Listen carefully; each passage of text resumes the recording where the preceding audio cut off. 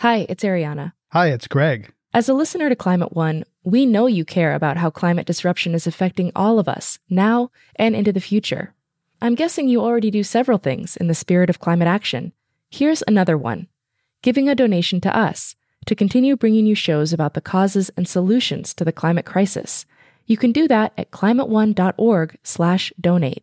We offer all our podcasts and radio shows for free, but it takes time, effort, and resources to produce new episodes every week. When you give, you'll help us pay for the talented staff, equipment, and materials we need to make the show. And you'll join a group of other dedicated funders and community supporters who keep Climate One on the air. If you're inspired by the guests and conversations we curate, please consider making a gift today at climateone.org/donate. Thank you for your support, and thanks for listening. How far would you go to stop climate change?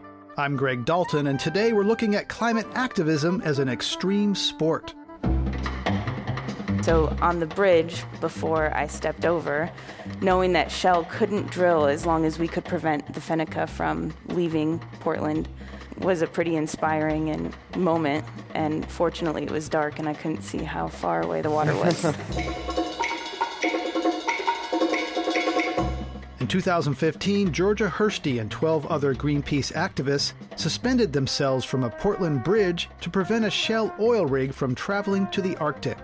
Tim DeChristopher spent 21 months in federal prison for disrupting an auction for oil and gas leases near Canyonlands National Park in Utah.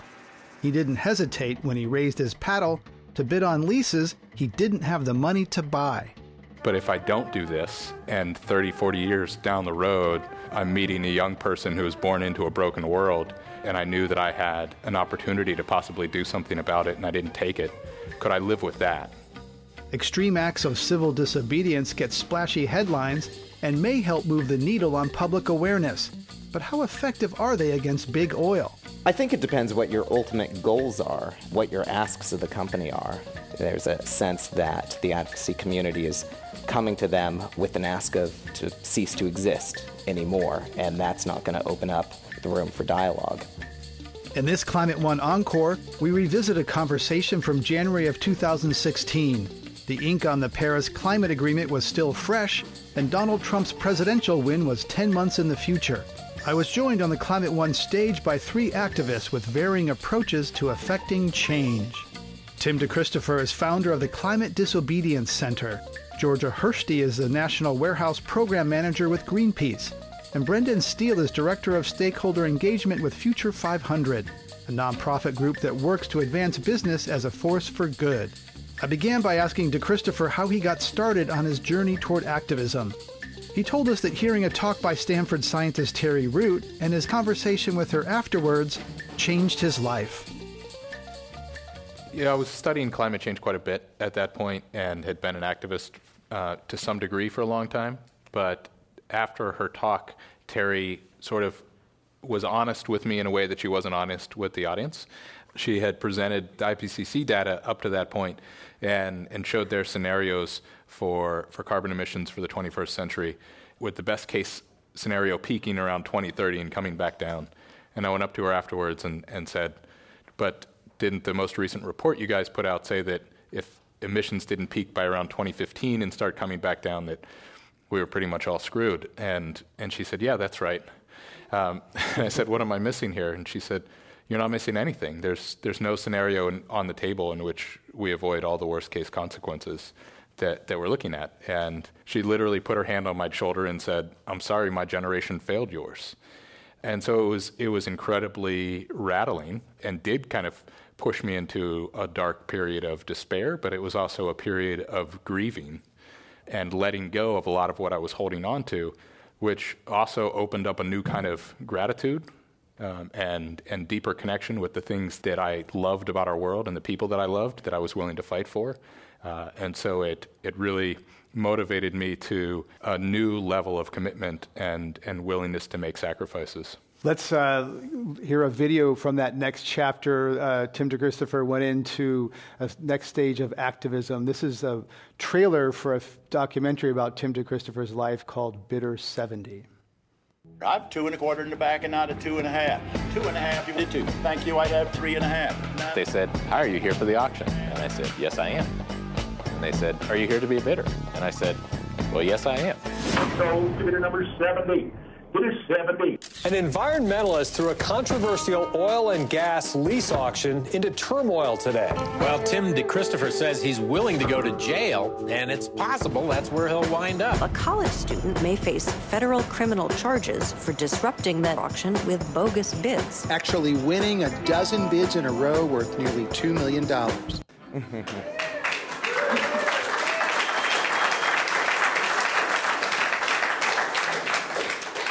Tim DeChristopher, take us to that moment. You go to that auction and you going in, what was your intent and what was your feeling at that moment where you're walking up to that auction? Well, my intent was to stand in the way of that auction in any way that I could. I'd been studying social movement history and realizing that the climate movement at that time didn't really look anything like the successful social movements in our history because it was so focused on appeasing our current power structures and trying to make itself non-threatening. And I saw that successful social movements have always pressured those in power and made them uncomfortable, and using techniques like civil disobedience and things like that. So it only took me about 20 minutes or half an hour or so once I was sitting in the auction and saw the opportunities that I had to make that decision. And I was just sort of looking at the situation saying, if I do this, I'll probably go to prison for 2 or 3 years. Could I live with that? And I thought, yeah, I could live with that. But if I don't do this and I pass up this opportunity, and 30, 40 years down the road, you know, I'm meeting a young person who was born into a broken world, and I knew that I had an opportunity to possibly do something about it, and I didn't take it. Could I live with that? And that's where eventually I had to say, no, I really couldn't live with that, and I've got to act here.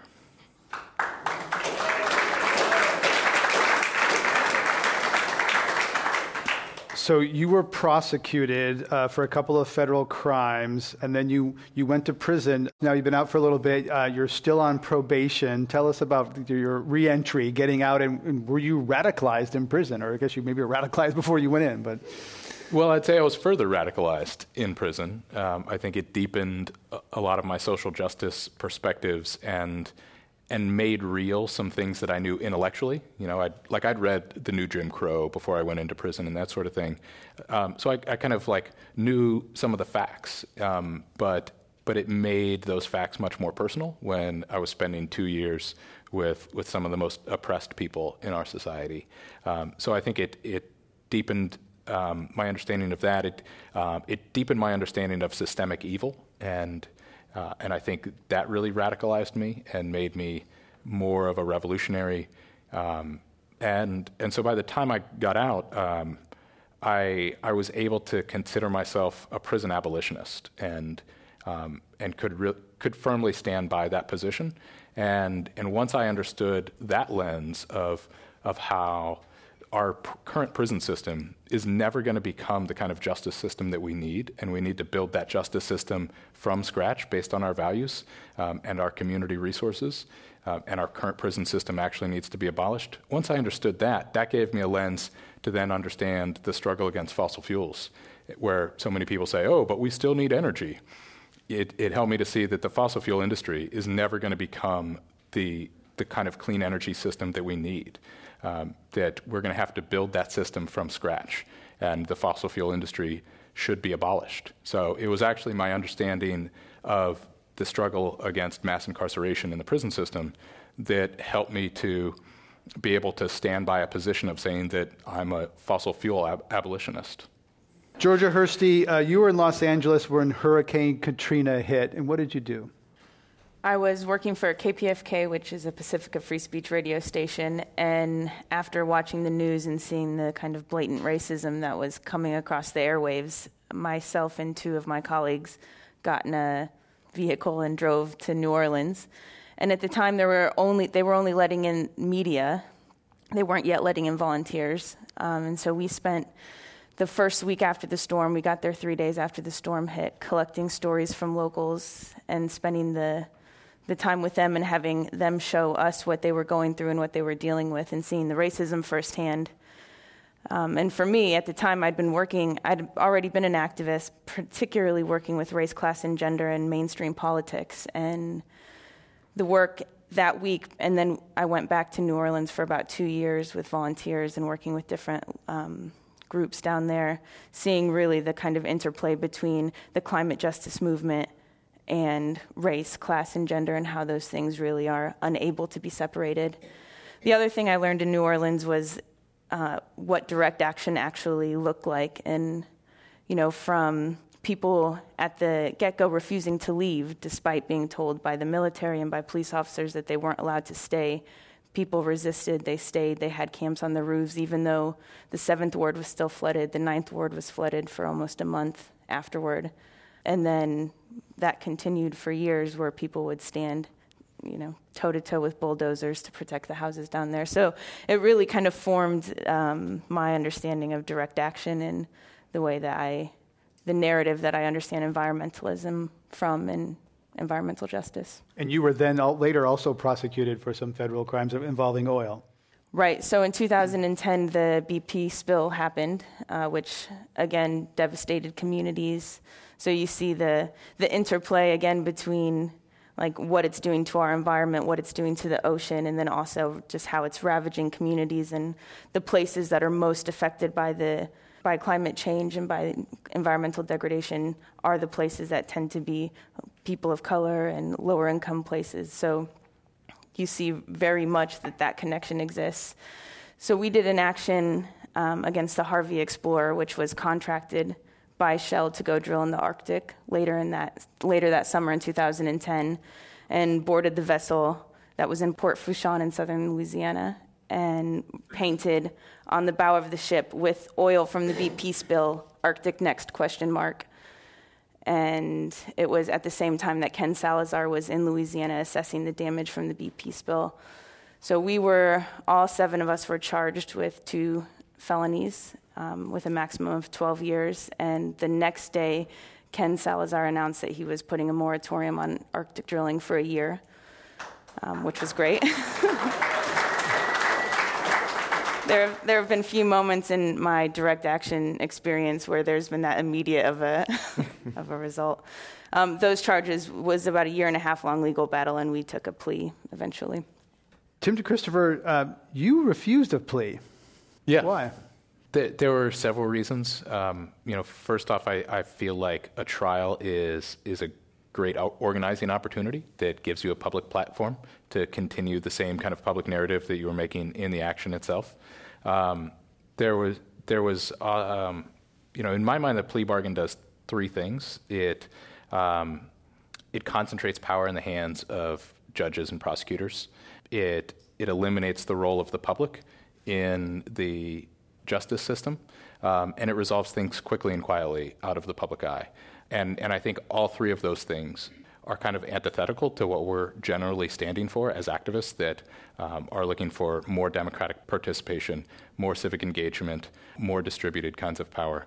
Then what I also understood after I was actually in prison and talked to a lot of other folks who had been pressured into plea bargains was also that plea bargains are the technical means for mass incarceration.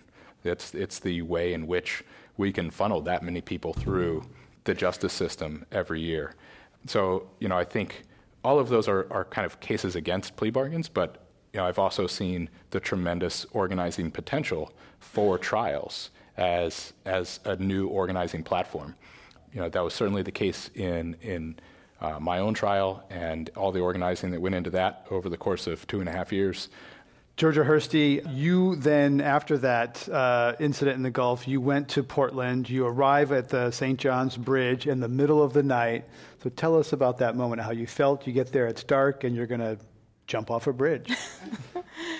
Well, the people have been organizing against Shell for decades. And the summer, just before Portland, we were in Seattle, and there was a really amazing coalition of groups and locals and folks in Seattle that were organizing against the Polar Pioneer, the Shell's drilling rig that had already, and at that moment that I was about to jump over a bridge, was in the Arctic waiting to drill.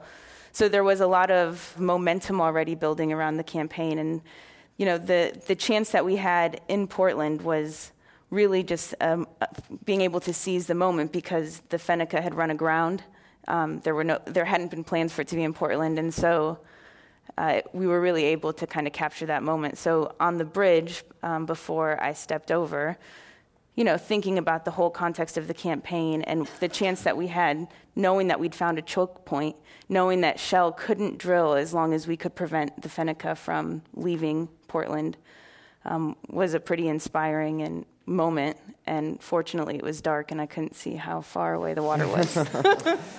So 13 people go over. You have a marine radio, and then you see the Fenneca and a drawbridge lifting. It's coming towards you. Take us to that moment. Right. So we were 13 people across the span of the St. John's Bridge, and we were about 70 feet apart from each other because the Fenneca at its widest point is 85 feet. So it was enough with 13 people to prevent it from going through at any point. When the Fenneca came towards us, I don't know exactly the distance between that drawbridge, but it steamed right up to us, and I hailed the Fenneca on the radio and said, in maritime protocol, but this is the activist under the bridge, and you are on a collision course and you're putting people's lives at risk. Please stop. And they eventually radioed back and said, this is the Fenneca, we're not going to stop, so move, something like that. And then I repeated my message. We obviously weren't in a position where we could move. And then they confirmed that they had stopped, and you could see that the ship had stopped and no longer had a wake. But there was this moment that seemed like kind of forever where everyone was waiting with bated breath. The water was filled with kayakers. There were the activists on the bridge, and though we couldn't speak or talk to each other, we were too far apart, you could feel the tension in that moment while everyone was waiting to see what the Fenneca would do. And whatever time in reality passed, I don't know, eternity passed, and then the Fenneca slowly started to turn around, and when it got about 90 degrees in the other direction, you just heard, before I even could react, you could hear the uproars of cheering from the quayside and from the water, and then it turned all the way around and went back to its port. And not long after that, Shell announced that they were temporarily, for the foreseeable future, suspending their operations in the Gulf. I contacted Shell for their comment on this, whether this incident, what impact it had on their operations. And this is from a Shell spokeswoman, quote, "Our decision to cease further exploration activity offshore Alaska for the foreseeable future was due to the drilling of a dry hole, high costs, and an unpredictable regulatory environment. While we respect the views of those who oppose Arctic exploration, opposition to our projects in this Northwest U.S. did not play a role in that decision." That's Helen O'Connor from Shell Oil. Brendan Steele, what do you think about that direct action against Shell? Was it the right approach to confront the company in that way, or was there another way? I think it depends what your ultimate goals are, what your asks of the company are. We say at Future 500 that we can't do our work unless the advocacy community does its work. We work inside a number of companies. We work with a number of companies to help them engage stakeholders. It's a jargony term. And we always aim to find common ground in that process. We're a 501c3 nonprofit. And our concern at times, whether it's a certain campaign or an overall strategic goal, is what the main ask is. And in this case, with the oil and gas industry, we see that direct activism, that civil disobedience, has opened up the space for a price on carbon at the federal level. We feel that has been reopened in discussion with a number of companies, but that ask is not being made in a way that brings it out, and in fact, redoubling on parts of the oil and gas industry is actually closing them off to that possibility. There's a sense that the advocacy community is coming to them with an ask to cease to exist anymore, and that's not going to open up the room for dialogue. Tim DeChristopher, you want them to cease to exist. You don't think that they're part of a transition, that they have to die and something green has to grow somewhere else? Yeah. I mean, that's...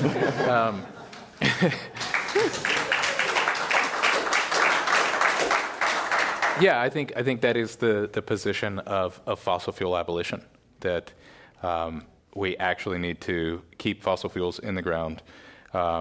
We need to build an energy economy that actually works for people and for our communities and our society and for future generations. And the fossil fuel industry as it exists now doesn't have a role in that future. I think that regardless of how big a role they might have played in our past, I think their time is done. I mean, that gets an applause, and it sounds good, but realistically, think about everyone in this room, everyone listening to this used fossil fuels today and will use fossil fuels tomorrow, and it's so deeply embedded. I mean, is that realistic that all of them can't play any role, and that suddenly we're going to drive solar-powered cars? I haven't seen a solar-powered car yet. I mean, how realistic is that, Tim DeChristopher? I mean, I think 200 years ago, you could have said the exact same thing about slavery and the way that our entire economy was touched by slavery, and you couldn't interact with our economy without in some way benefiting from slave labor.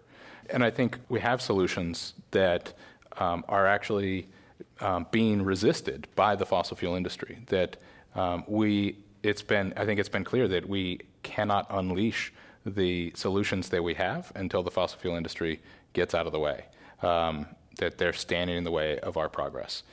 And that doesn't mean it's an overnight transition. It doesn't mean that the fossil fuel industry is going to cease to exist tomorrow.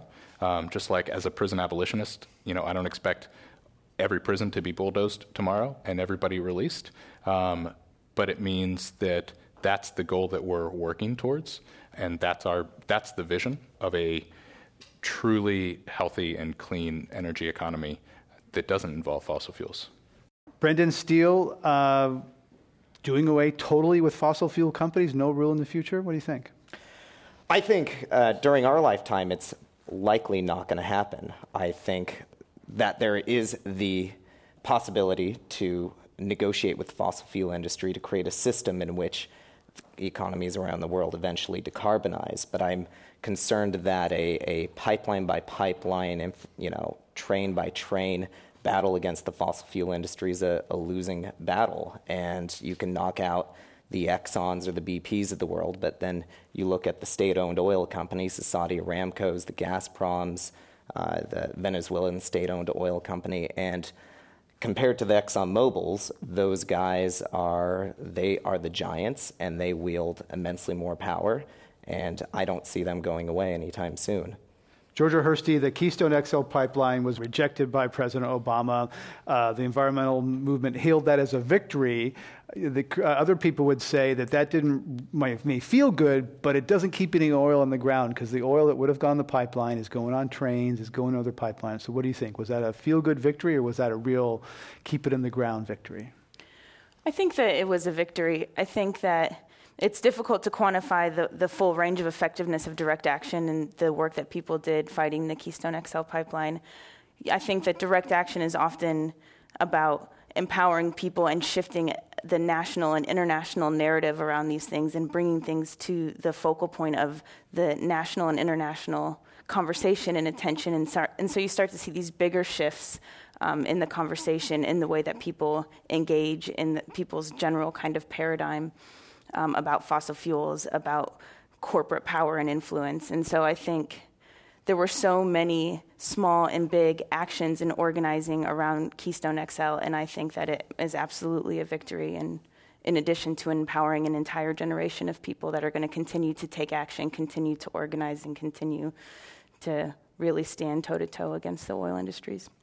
Tim DeChristopher, you said you've studied social movements. So how does the climate movement compare to civil rights, marriage equality, women's suffrage?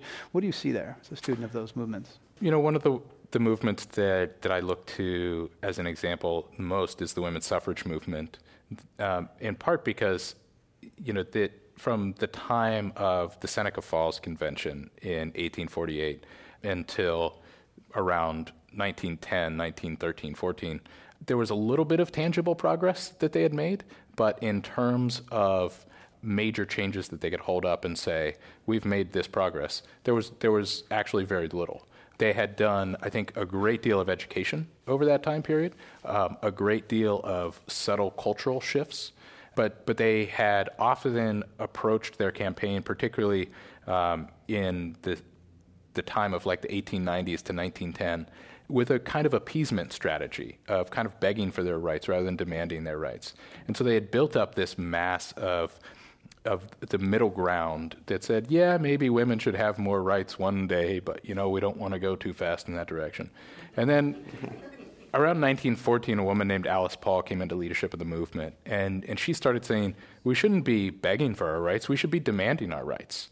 And so she started leading the movement in much more confrontational strategies and doing things like sit-ins and demonstrations and protests in front of the White House and in front of the Capitol building, where women were getting beaten up by cops and dragged off to jail and doing hunger strikes in jail, and presenting the nation with these really shocking images, especially for the time, and kind of forcing that comfortable middle ground into a choice where there was no longer this ground of, oh yeah, maybe one day women should have some more rights. And it was suddenly a choice between either immediate suffrage, immediate rights to vote for women, or the continued violence and oppression of women, which was now clear that was the status quo, that was occurring, that the sort of subtle violence of the denial of rights was now dramatized in the very clear violence against women in front of the Capitol. And so they forced the nation into the choice, and I think in part because of the decades of groundwork in public education that they had done, the nation came down on the side of suffrage, and they were able to get a constitutional resolution very quickly. And, I look at the last 30, 40 years of the history of the environmental movement that I think has done a lot of that public education work and built up a lot of that comfortable middle ground that says, yeah, clean water and clean air is important, and we should do something about that fossil fuel problem one day. I think we're in a position where if we presented the nation with enough of a shocking image that dramatized the reality of climate change, which is a form of violence and oppression against young people, and forced the nation into a choice between either an immediate transition away from fossil fuels or the continued violence and oppression against young people, which is clearly what climate change is, I do think that we're in a position where we could come down on the side of choosing to stand against the fossil fuel industry. Because one of the challenges for climate is that it's hard to see victims of climate. Polar bears, glaciers are remote and far away from most people. That doesn't have the human face that is the victim of climate. But I guess you're saying that every person under a certain age is the victim. Well, I think, it's a form of generational oppression, and so that's always relative. So everyone who's now living is facing some negative impacts because of those who have come before us. And all of us are reaping great privilege at the expense of those who will come after us.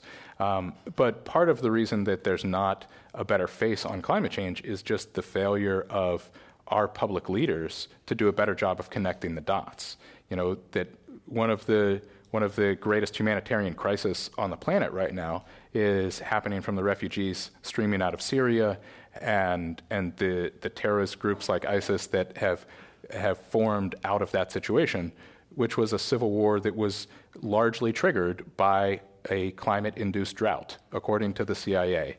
I don't think it's implicitly any harder to connect the dots between the kid who dies from a bullet in a civil war in Syria to the climate change that triggered that situation. I just think it takes that much effort of public leaders that are willing to tell that story and connect those dots.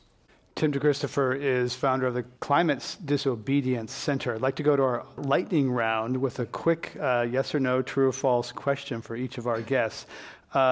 Starting with Georgia Hursty. Melting glaciers and struggling polar bears are not convincing images for most Americans who will never see a glacier or a polar bear in person. True or false? True. Tim DeChristopher, the Paris Climate Agreement is an important step towards stabilizing the planet and the economy. False. Brendan Steele, fossil fuels have brought humans out of the dark ages and lifted millions of people out of poverty. True or false? That was two parts, and I'll say no and yes. No to the dark ages? No to the dark ages. And yes to poverty. Okay. Tim DeChristopher, if you had to do it over again, would you bid on those natural gas leases in Utah knowing you would spend 2 years in prison? Yes. Georgia Hursty, did you tell your parents you were going to hang off the bridge to stop an oil rig before you did it? I told my father that I loved him. Can't really tell all the details. Okay. Brendan Steele, Future 500 sometimes apologizes for fossil fuel companies. No, or false. Georgia Hursty, do you have friends who disagree with you on climate and fossil fuels? Yes. Tim DeChristopher, do you have friends who disagree with you on climate and fossil fuels? Yes. Brendan Steele. Friends, no. Family, yes. Okay, how'd they do? I think that's the end of our lightning round. I think they did pretty well. Let's give them a round.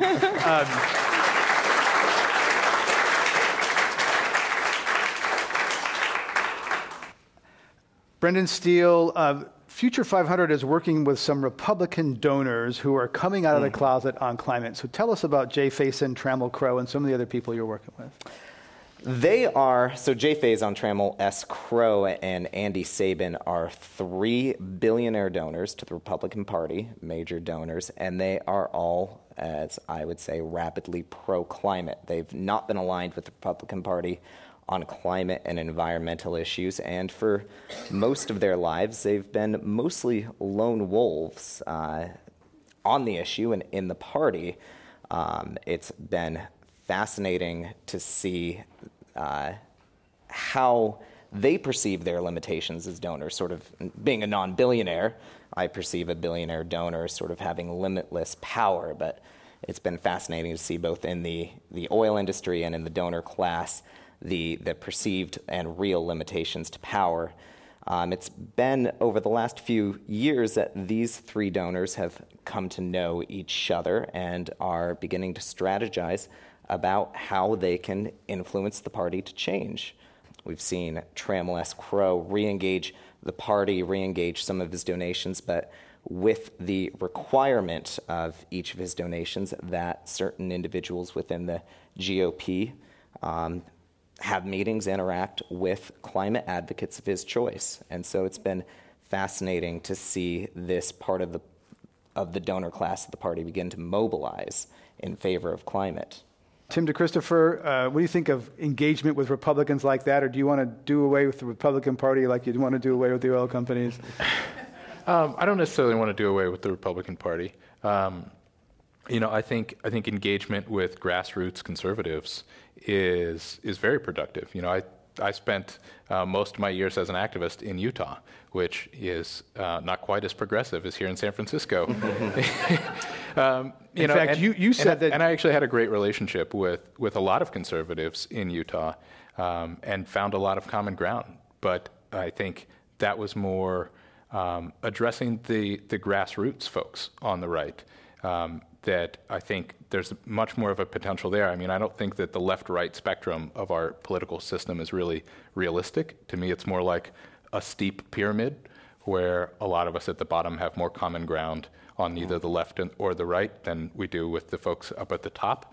And I think particularly at this point when it's abundantly clear that it's too late for any amount of emissions reductions to limit climate change to a point that is not extremely catastrophic, that has a serious level of hardships that are now inevitable. I think organizing on climate change at this point has to take into account the fact that we are going down a rocky and chaotic road of extreme change. And so it becomes all the more important who's steering the ship as we go down that course, and what kind of power structures do we want to have in place when we go down that desperate path. Who do we want to be holding power and calling the shots? Georgia Hursty, Tim DeChristopher mentioned a rocky road. I had a conversation recently with a friend, small business owner in San Francisco, who said, all my liberal friends in the Bay Area are hypocrites. They pretend to care about climate. They fly in airplanes. They ride-in taxis. Do you think that we can really address this climate issue and pretend that if we just put a little solar, buy an electric car, we can live our lives and still go along our merry way? Or is it going to require some lifestyle change? I think that it will necessarily require lifestyle change as we go down that road. However, I don't think, this comes up a lot, and I think you mentioned it earlier when you talked about the lack of choices. And so while lifestyle activism and the choices that we make in our individual lives are important, there's also a system that's rigged against us, and corporations and rich people who influence the political and cultural framework of our country so much that we're left without options. And so really being able to address that. So yes, maybe that we're hypocrites in that way, but I think that the conversation should be about the bigger framework that we're operating under and the confines that this kind of hyper-capitalism that we live in now, where the people who have the most power is where the power is concentrated, is what dictates life for the rest of us, is really where the conversation needs to be. Like that lifestyle activism. Tim DeChristopher, is the middle class in denial, climate conscious people? Are they going to have to make more sacrifices and changes than they like to believe? I think it's more than the middle class that's in denial. I think it's all of us in one way or another. Even though I said earlier that I think we have a lot of renewable energy technologies that can meet our needs, I don't think there's any energy technology that can produce enough material goods to meet our human and emotional needs. And as long as that's the mission of our economy, to fulfill our spiritual and emotional needs with consumer goods, we're never going to get there, and we're always going to have an ecologically insane kind of economy. So that's actually, I think, a fundamental shift towards a society that starts meeting its human and emotional needs with human relationships, rather than trying to identify ourselves only as consumers and find our self-worth in our material consumption and that sort of thing. That's going to have to shift, but I think the positive thing on that side is that we've never had an energy source that has been able to do that. That's always been a failed mission of our economy that hasn't actually made people happier anyway. That's always led to dissatisfaction by trying to fulfill that spiritual part of ourselves with consumer goods. So I think that's kind of a positive shift. I remember Bill McKibben writing that one of the major accomplishments of the last few decades is building bigger houses further apart, and wealth has gone up and happiness has gone down. Let's go to our audience questions. Welcome to Climate One.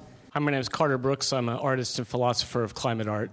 Tim, you mentioned your origin story, I suppose, with Terry Root being more honest with you and describing your own period of despair and coming out of that. So my question is about courage, honesty, and despair.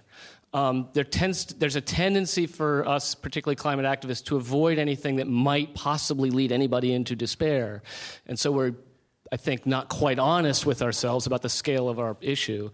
And the trope is, well, if anyone goes into despair, they'll just be inactive. You've proven that to be otherwise, and I wonder whether you could comment about that a little bit. Yeah, that's something that I've spent a lot of time thinking and talking about, and these things that are called negative emotions in our society, like sadness and despair and fear and anger. I really think that they actually have a critical role to play, and can help ground us in reality. Particularly with despair, I think it takes a lot of effort to deny despair, and I see a lot of folks in the climate movement that waste so much of their efforts fighting off despair, and I think that when we stop wasting our efforts on fighting that off and acknowledge that as like an honest part of ourselves, and an honest part of who we are at this point in time, we can move forward much more productively. And when we're honest with each other, we stop pretending and making each other feel crazy. Because the fact is that a lot of people are feeling those things, and when we repress them because we're told that we're not supposed to have despair and we're not supposed to have anger, when we repress them, then other people who are feeling that inside but not seeing it honored by anyone else, they think, oh, something must be wrong with me. I must be a crazy person, which is extremely demoralizing. But everybody's feeling like something must be wrong with them because they're feeling what nobody is willing to talk about. And I think our challenges are so great in this movement that we can't afford to just have like the convenient side of people in this movement and in this broader work. I think we need to be willing to be full people, to bring our full selves, including our anger and our sadness and our despair, and mobilize all of that strength that comes from it towards this challenge. Let's go to our next audience question. Welcome. Hi, my name is Wayne Roth. I think of myself as a climate activist, but in front of you, I don't think I'm doing as much as I can and would like to do more. That despair that you've gone through, I think I've gone through that. I don't know how to get people to recognize just how bad we are disturbing the planet's geological and climate systems, and I'm frustrated with that. And perhaps you can help me if you will talk more about the Climate Disobedience Center, because that may be an organization that I would like to donate and some of my time and energies towards. And I actually think those two issues are linked. My answer to that first part of how to get people to realize how serious this is, actually the best strategy that I know of is civil disobedience. I think it's a phenomenal tool for education because we can throw out lots of facts and figures about how serious the climate crisis is, and generally those kind of bounce off people. All the folks who could be deeply motivated by facts and figures, I think have been motivated for a long time, and that turns out to be a small minority. I think most people are moved more by human stories and what they see other people doing. And civil disobedience is a way of saying that the climate crisis is so serious that I am going to put myself in a vulnerable position to do something about it. And I think our vulnerability has a tremendous power to open people up, to rattle them out of their everyday lethargic apathy of their consumer lives and create a strong desire for them to connect to that vulnerable person that they see in front of them. And that opens them up to really be awakened. And so the Climate Disobedience Center is an organization that is trying to facilitate more of that, trying to harness a lot of the growing commitment in the climate movement to take bold actions and use that to really tap that full potential of civil disobedience to arouse the conscience of a community. And so we're supporting activists in any way that they need to be supported, whether that's training and action support or whether that's trial support, legal support, financial support, whatever it might be. We kind of go wherever we're invited to help people realize that full potential of civil disobedience. We're talking about climate disobedience at Climate One. We have a few minutes left. Let's go to our next audience question. Hi, I'm Paul Passimino. I'm with Amazon Watch. I want to applaud your activism, both of you, and remind people that in addition to these cases where people are putting themselves and their lives on the line, many of the communities that we partner with in the Amazon and elsewhere who are on the front lines of climate change are basically facing these life or death struggles every day. These fossil fuel companies are at their doorsteps trying to destroy their existence. And so, we're fortunate here, but there are people who are fighting this fight for us. And it frustrates me because we accompany these indigenous leaders to roadshows like the ones that you went to auctions, to present their truth to the people who are buying and selling their land. And yet the climate movement says, don't talk about protest.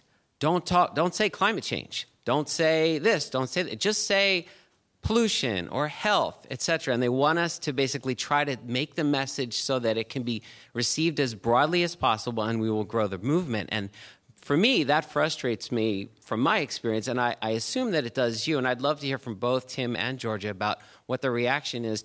I think that certainly, as I was talking about before, like switching the lens to one of environmental justice rather than environmentalism and actually talking about the reality of what's going on, the suffering that's going on, the risks that people are taking, and the privilege that we have to choose to get arrested, to choose to do actions when people are being, murdered or fighting these fights every single day. And I think I think it's very important for the climate movement to come over to the side of that environmental justice lens, where we're willing to talk about the people of color, the communities around the world that are struggling and that are on the front lines, and that it's much more about people in that way than necessarily about trees and water. I mean, interconnected, of course. Let's go to our next question. I'm on the divestment campaign at the University of San Francisco, and it's a question for all of you. Just tips and what you honestly think about the divestment movement. So, Brendan Steele, divestment, you actually advocate for constructive engagement with companies. So tell us about, is divestment a good idea? I think the divestment movement has changed the cultural narrative. It has been extremely powerful symbolically, and I think it's been important to bring companies to the table and open up the space for a price on carbon. One thing I will say is that we see an untapped coalition. Jay Faison, who you mentioned earlier, ExxonMobil, Citizens Climate Lobby, and James Hansen all advocate the same climate policy if you look at it. There's room to advance that even through the divestment movement. But the actual process of divesting from companies, I'm concerned, actually disempowers the climate movement, because you're dropping the share price and having people who care less then buy in. So selling fossil fuel stocks is a bad idea. Tim Christopher? I think the divestment movement, first off, has been incredibly important as an entry ramp for young people into the climate movement, whereas previously I think the easy kind of entrance ramp was through changes in consumer behavior, and divestment movement has been encouraging young people to start thinking about the institutions that they're a part of and thinking about things systemically and leveraging that institutional and system power, which I think is going to yield great benefits with this whole generation of young activists who are thinking about things systemically from an early age, and I think they're going to be a really powerful generation of activists because of that. In terms of divestment itself, I think it clearly already is having an impact, with companies like NRG citing that as a major pressure source for why they're shifting their model. And you know, the company engagement model, I think, was used by really powerful institutions, you know, like the Rockefeller family that tried to shift Exxon through shareholder engagement and failed and never had any success. I think shareholder engagement can make a difference at the margins with like some worker policies and that sort of thing.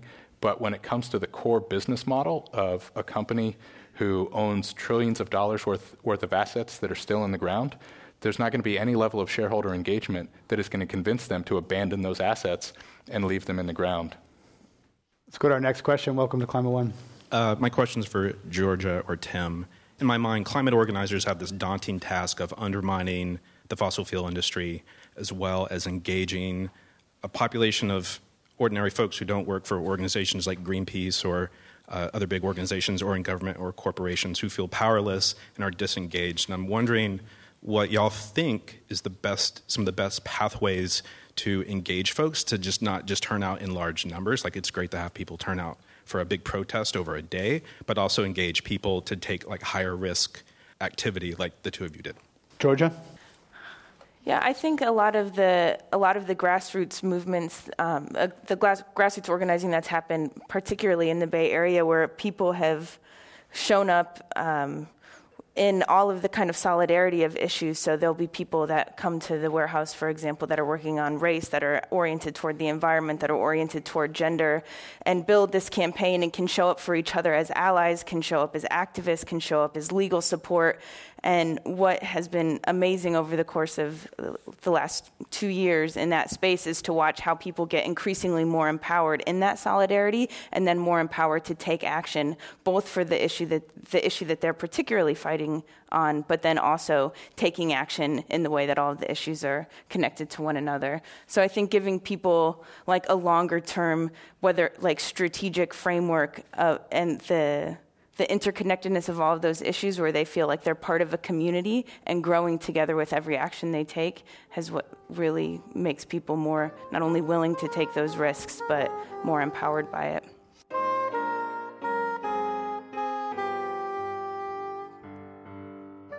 That was Georgia Hursty, National Warehouse Program Manager with Greenpeace.